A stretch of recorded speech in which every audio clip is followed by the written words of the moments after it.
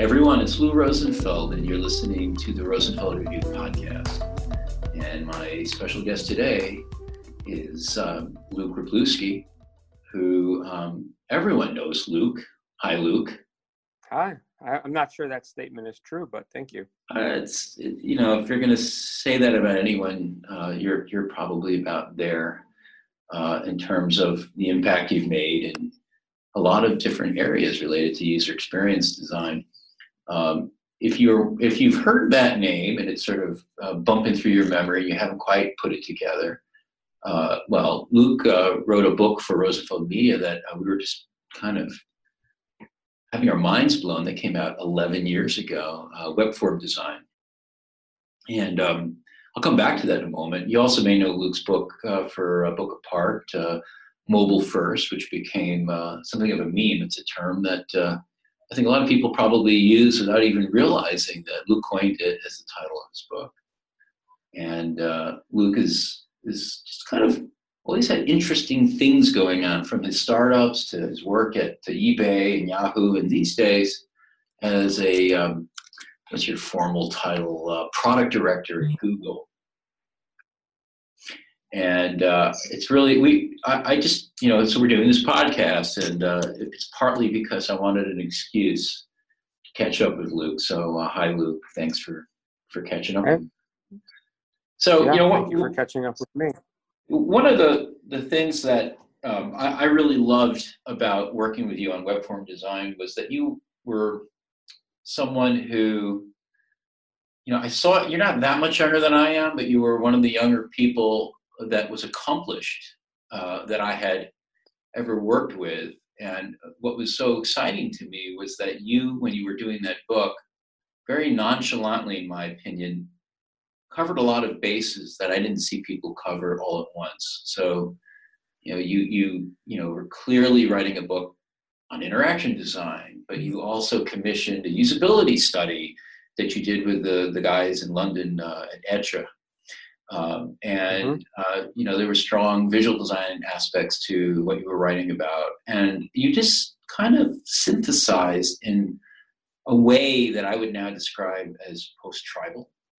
So back 12, 11 years ago, I think a lot of us were fighting these wars of IA is important. No, interaction design is important. No, usability engineering is important, and so on. There was a lot of tribalness. And I kind of feel like you were one of the first people, if not the first, that I met who had sort of said, that's not important. What's important is solving problems. Do you see it that way? I don't know if I saw it that way per se, but I remember when I did my very first book, this was even before Web Form Design, Sightseeing. The whole premise there was people were very dismissive of visual design. This was sort of like the heyday of Jacob Nielsen's, I can't remember what it's called, like designing websites, I think it was, as being like, what people considered web design should be. And I remember there was a very, very strong push towards usability at the expense of other things. And so a lot of what I tried to do there, being aware of the things visual design brings to any kind of problem, was be inclusive of that, but also not be dismissive of the other stuff, right? So it wasn't like no, it's not about usability, it's about visual design. It was more like, hey, here's what visual design brings to the party, and here's how these things work really well together. Well, how did you figure out how they worked well together? Was that just by hook or by crook? So I had the blessing of, when I was going to school, that user experience design wasn't a term. Interaction design wasn't a term, right? Like web design was barely a term. And so the way that you got into that field was by taking a little piece from multiple disciplines. So I, for example, did a lot in the art and design school. I ended up getting a degree in graphic design, but I started out in computer science on the engineering campus. And then in order to kind of fulfill my desire to go make software on computers, I went and worked in the Department of Aviation in the human factors group, because that was really the only place at that university where people were thinking about things like ergonomics and usability. And in order to understand kind of IA type stuff, I actually taught at the Graduate School of Library and Information Sciences back when it was a library, right? Oh, we have that in common. Yeah, when it was a very library-oriented thing. So I had to piece together how to make software from all these different places. And I guess as a result of doing that, that's just always been an ingrained part of how I approach the problem. And this was all at the University of Illinois Champaign-Urbana? Yep. Oh. Which, of course, was a pretty interesting place to be. That was around the time, maybe just after that NCSA's Mosaic came out, which was basically a UI/UC project. Yeah, and so I had an internship at NCSA, like maybe a year and a half or so after Mosaic was released publicly. And so I was around a whole bunch of people who were trying to figure out, what do we do with this web thing? Mm-hmm. And again, there wasn't really like a discipline for it, right? So everybody was pulling from the different parts that they knew and trying to bring it together into this new thing. And maybe that's why that's in my ethos, right? So I'm comparing our paths a little bit. And, I was a few years older than you, still am. And my perception of being at another Big Ten university, University of Michigan, at the time was that here's this great university. It's a site of universal knowledge and learning, but we were discouraged from jumping across silos and learning outside of our major or our graduate school's disciplines. And I remember maybe it was just the discipline I called my home discipline, library science and information science. We were very certainly discouraged, I think, from taking not only classes outside our departments, and that's partly because of a really lame business model that the university had adopted, where departments had to fund themselves through tuition. But even when you left, you were still supposed to read certain journals, work certain jobs in certain types of institutions, go to certain conferences. Now, for me, I wanted to break beyond those in a way that was more about creating a new community. I think for you, maybe a big difference was you were taking all these things, breaking them apart so you could not so much build a community, but solve a problem, make software that actually changed the way things worked. Mm-hmm. Yeah, that sounds right. I mean, at the time, I don't think community building or anything like that was even in my worldview, right? Like I wouldn't even have thought that was a thing. I was very much trying to make stuff, which is still kind of the thing that guides me the most. I just like making things, the process of it, the end result of it, even in many ways, the maintenance of it. So that's kind of what's always been behind what I do. And when you like to make things, you want to figure out how to do it, right? Right. And therefore, things which straddled the line between disciplines there, you had to go cross those lines to figure out, well, how does this work? Oh, okay, well, I kind of want to put information in here. How do I put information in here? All right, there's this library and information sciences thing. Maybe that's the way to do it. And then there's a front end to this. I kind of have to make it look right or good or whatever. So what does that? Well, there's this thing, graphic design. That sounds right. And I got to build it. And computer science, and people got to use it, right? Ergonomics, on and on and on. Well, did you ever find that as you kind of plumbed into those transitional or in between areas that you were discouraged, or were you more of an attitude of, oh, I don't care, I'm just going to do what I want to do? Again, I think I was very lucky at the time because nobody had a prescribed path for me, right? So I could go to people and say, here's what I want to do. And none of them were like, oh yeah, that's ABC. Mm-hmm. Like they might today, right? If you go into a university today, I assume, I haven't done this, and you say, I want to do user experience, I bet they have, oh, here's the curriculum. You do this, you do that, you do that. But when I was saying these things, people were like, I don't know. And so they couldn't really discourage me because they didn't have any alternatives to discourage me with. I'm glad you had that experience, and you were able to kind of identify problems that you found really interesting, and obviously a lot of other people have as well. I always wanted to ask you this. It's probably something we talked about a dozen or so years ago, but I can't for the life of me remember what you might have said. Why did you decide that web forums were one of those problems that really needed to be solved? Yeah, so great question. And thanks for doing it, by the way. No worries, my pleasure. So following my time at the university, right? This is actually like post-grad school. So I was stitching there with all those disciplines, and I got contacted by a mutual friend. They wanted me to come over to eBay, talk to the team there, and I decided to go over there. And when I was there, what I found, that wasn't a project that I had done, but it was something that the other designers had done there. They did this redesign of the registration form, which at the time was just horrendous as you can ever imagine, Mm-hmm. right? And when they changed it, eBay that year or that quarter had to restate their earnings to Wall Street because they made 30% more money than they anticipated making, largely attributed to bringing new people in the door, thereby largely attributed to this redesign of the registration form. And so it just got me, like, my head was, I don't want to say blown open, but it really resonated with me. Hey, this design shit has huge impact. This stuff really, really matters, right? Here's the primary goal of a major internet company at the time. If you remember, eBay was a really big deal, right? Yeah, it's a very big deal.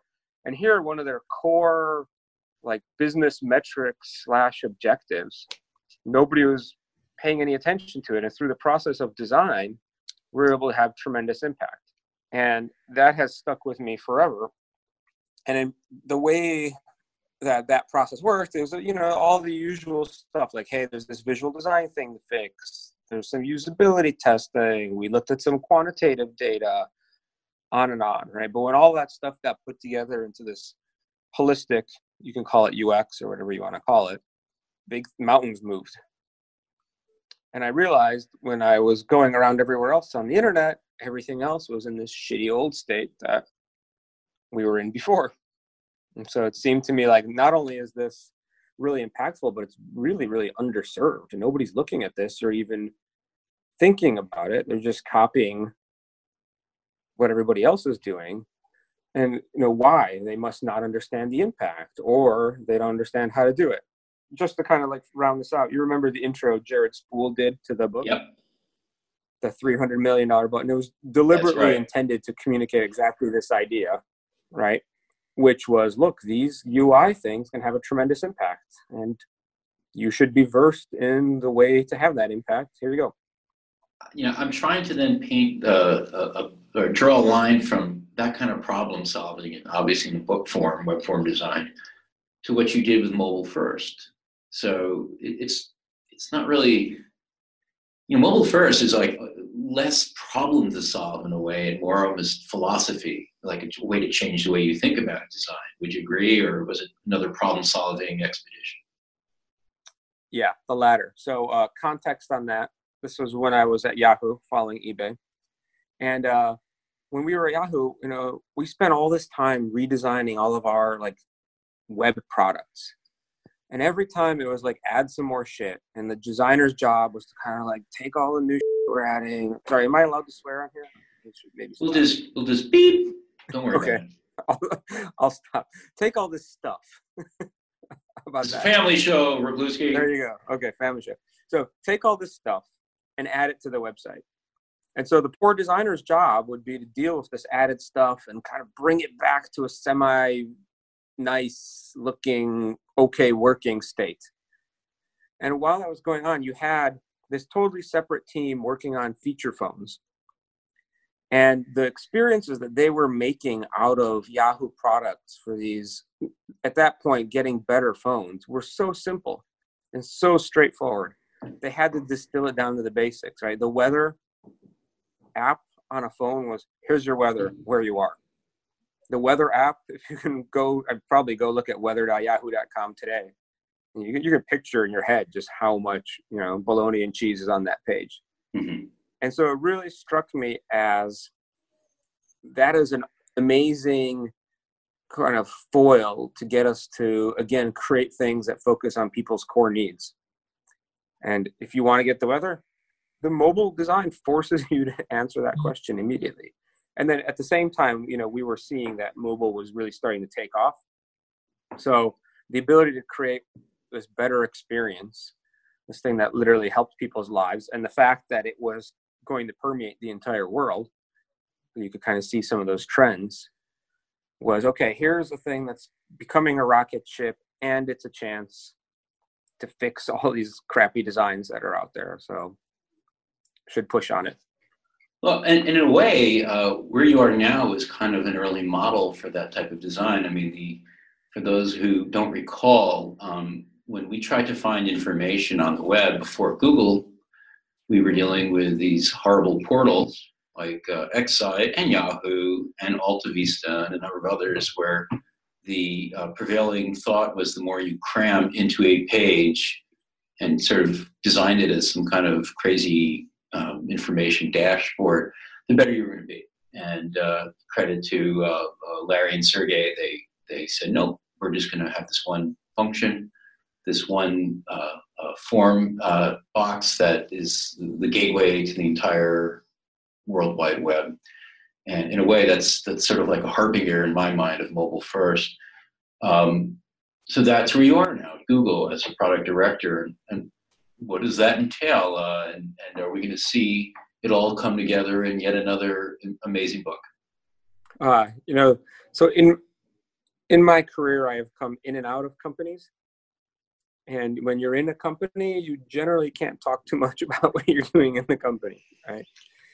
So immediately, I think the answer to the book question is no.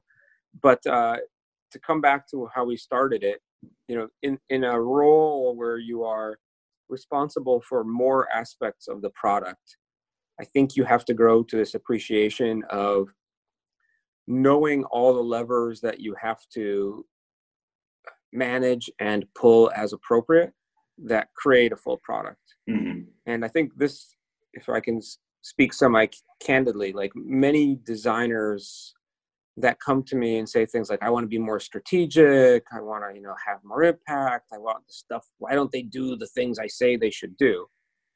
The real big gap there is from a taking ownership and responsibility gap. Like everybody wants to tell other people what to do.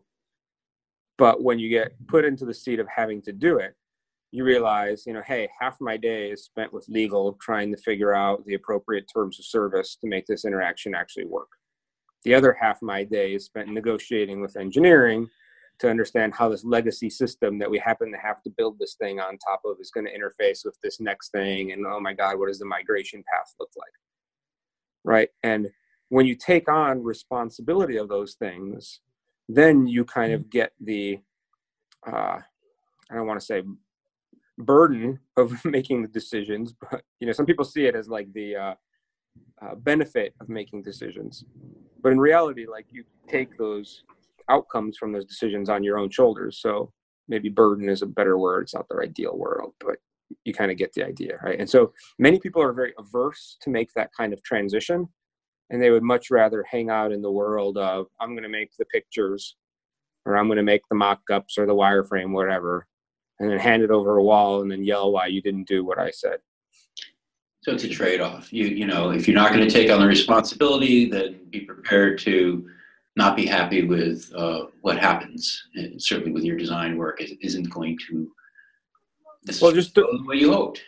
It's, what do they call that in football, right? The like Monday morning quarterback or whatever. Right.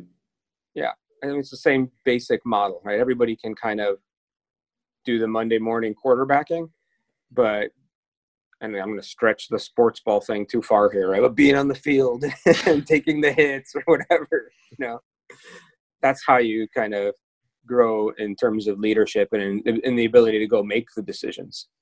It's interesting because, not to put in too much of a plug, but we really changed the program of Enterprise Experience, which used to be Enterprise UX. It's a conference that's going to be in your neighborhood in June in San Francisco. And a big use case for the conference moving forward is helping UX leaders and managers kind of help their own people to acquire some skills that as craftspeople, they don't normally pick up. Like you're not going to go to General Assembly or grad school even necessarily and pick up what are wrongly called soft skills, leadership skills, a sense of business acumen, understand how a P&L works.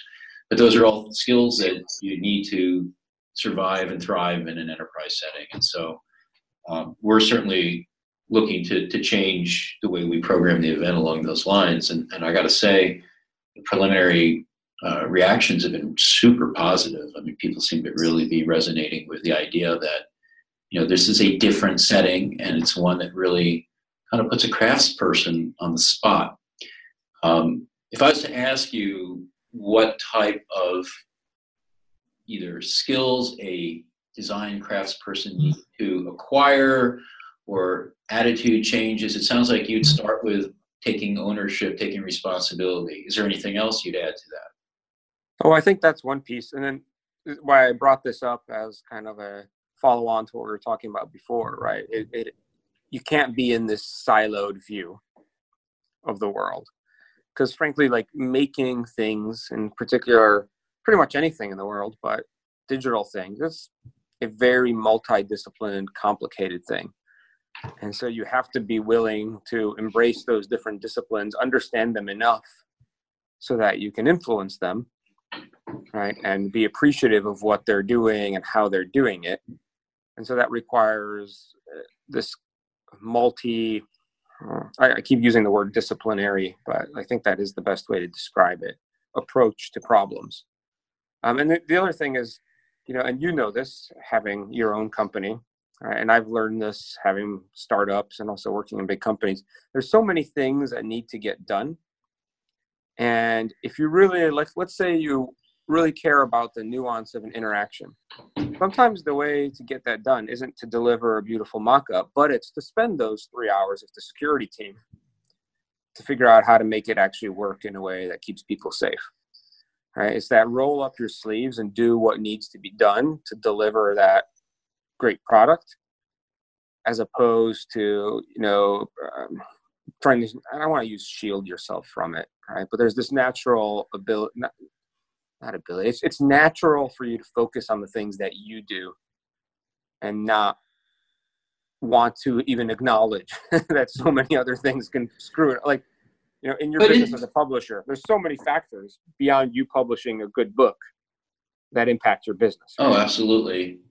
And, so I'll push back a little bit here in that if you're talking about craftspeople, yeah, I agree. The ones that are going to be most successful are the ones who, I think, kind of like your path, that they don't get too hung up on the boundaries of discipline or company functions, how the org chart is laid out, whatever it is. But the truth of the matter is, in a large organization, that's how your incentives are designed. You're put on a team, and you have certain incentives, and they are not necessarily designed to enable you to get outside your silo. And to me, that's a major leadership failure. And the leaders in the design world that I see impressing me the most are the ones that are saying, look, it is, we have to start filling in the gaps between those silos, between those functions, with goals, with rewards. Maybe sometimes it's not just a carrot, maybe it's a stick at times. So they have to make that situation more welcoming of collaboration across silos. And it's more than just collaboration. And isn't that a nice thing to do? Sometimes people need translation. They need to understand each other. They need the words to actually explain the problems to each other so they can work on it together. I don't know if you'd agree, but if you would, are you seeing companies that are types of leader that are really starting to figure this out? And can you bottle it and let the rest of us know? Well, let me actually take one step back and say, I don't think necessarily everybody has to go and do this, right? But it's totally fine for me to have amazing designers creating fantastic interaction design, visual design, that don't want to go do that. But then you need somebody that can fill those gaps, right? And can translate and bring those things to the table in a way that actually gets them to the end state. And so organizationally, you can do this one of two ways. You can have this mindset, oh no, everybody needs to bridge the gap, fill the holes, and do all this stuff. Or you can find the people who a bit more naturally align with that, or you can create specific positions for this, or you can, build a managerial structure that enables this. Because I certainly have people that I work with on a regular basis who, they're, I'll use your term here, amazing craftspeople. That's what they want to do. They love to kind of hone in, go deep, make great stuff. But they're not the ones that are going to go get it adopted across the organization. So in many cases, that would be something that I pick up, right? I'm involved in the work. I know where it's going. I can represent it, and I'll go push it through A, B, C, and D, and then we make things work that way. So there's a bunch of different ways that you can do this. Well, and that second case, sorry, go ahead. Oh, I was going to say, the one thing you can't do is have your cake and eat it too. Again, to use a really tired cliche, you can't be like, nobody listens to me. I'm not, I'm not heard. And I just want to sit here with my headphones on all day and make things. Like, you can't have that, right? But there are lots of other ways to close those holes. So, I mean, that whole second case of, gap filling, I totally agree with you. And I guess I was arguing that the identification of the gaps and finding people to fill is to some degree a leadership, maybe the most important leadership function in large organizations that create products and services. What do I know? I don't work in one of those, but that's just my narrow view of the situation. But it doesn't surprise me because you're a gap filler, and that's why it's not. In order to kind of get between silos and pull them together, like you've been doing for your whole career, well, the gaps are those areas between the silos, and not everyone is comfortable in those. You're comfortable in them. It's some place I've enjoyed being. A lot of us who've been in the field for a long time are there precisely because we have that kind of gap-filling mentality. In your work today, the little that I know, and I know you can't share too much of it, I get the sense that you are kind of in that role at Google as something of a person who's plumbing these gaps that nobody necessarily saw before, and you're starting to make some connections that weren't there before. Yeah, I don't know if gap filler is the most sexy title for it. It's not, but right? That's because I came up with it. I know. It's okay. So don't everybody go aspire to be gap fillers. But, let's just hey, wait. What would be better? Let's get this fixed right now while we're at it. I could give you some corporate crap, right? Like synergistic something. I don't know. Oh, you think that's better, huh? No, I don't think it's better at all. It's probably worse on the other side of the spectrum. There's probably some middle ground, but in my current role, like for example, yesterday I spent a huge amount of time working with the finance team, which if I'm just in the nuance of interaction design or something like that, I'd probably spend zero time with the finance team. But from the perspective of enabling the team to do what they need to do, those kind of relationships are really important, right? And understanding how they work and how they allocate money, which you kind of need money to do things, plays a pretty big role in things. And what I find from the gap filling perspective, I'll go back to my time at Yahoo. Me and Tom Chi made this course for designers at Yahoo that we called From Board to Board. So it's from the drawing board to the boardroom. Ooh, and the idea was, it was a multi-week course for designers to teach them how to have more strategic impact, because many of those years ago, we identified the same issues, right? And we developed this curriculum. And one of the key things that we pushed in that curriculum is don't be like other people. Do what you do, but identify what you do and see how it adds value to these other domains. So many very common paths to like gaining influence are like, oh, if the company only knew the value of design, we just got to tell them, here's a PowerPoint presentation of what we do and how we do it, and personas and storyboards and mock-ups, and isn't this great? And nobody gives a crap, right? It would be the same, and this is the metaphor we always use, if the finance team walked around and be like, look, pivot tables, look, balance sheet, aren't we awesome? Get finance team involved in your work. Like, you would be bored as hell too. And so the things that we taught were like, hey, design as a discipline is very good at pattern recognition and stitching together narratives. That's what you do all day, right? You like find things that are kind of similar, whether they're buttons or headlines or content or whatever, and you represent those relationships. You know what? You can do that for all kinds of other things too. You're very good storytellers. You know, you build narratives. People in the finance department, not to stereotype too much, aren't very good storytellers. They need that skill set. So what you bring to the table is these things like pattern recognition, like storytelling, right? Like visual communication. And you, again, to use the phrase, fill gaps that they didn't even know they had. Mm-hmm.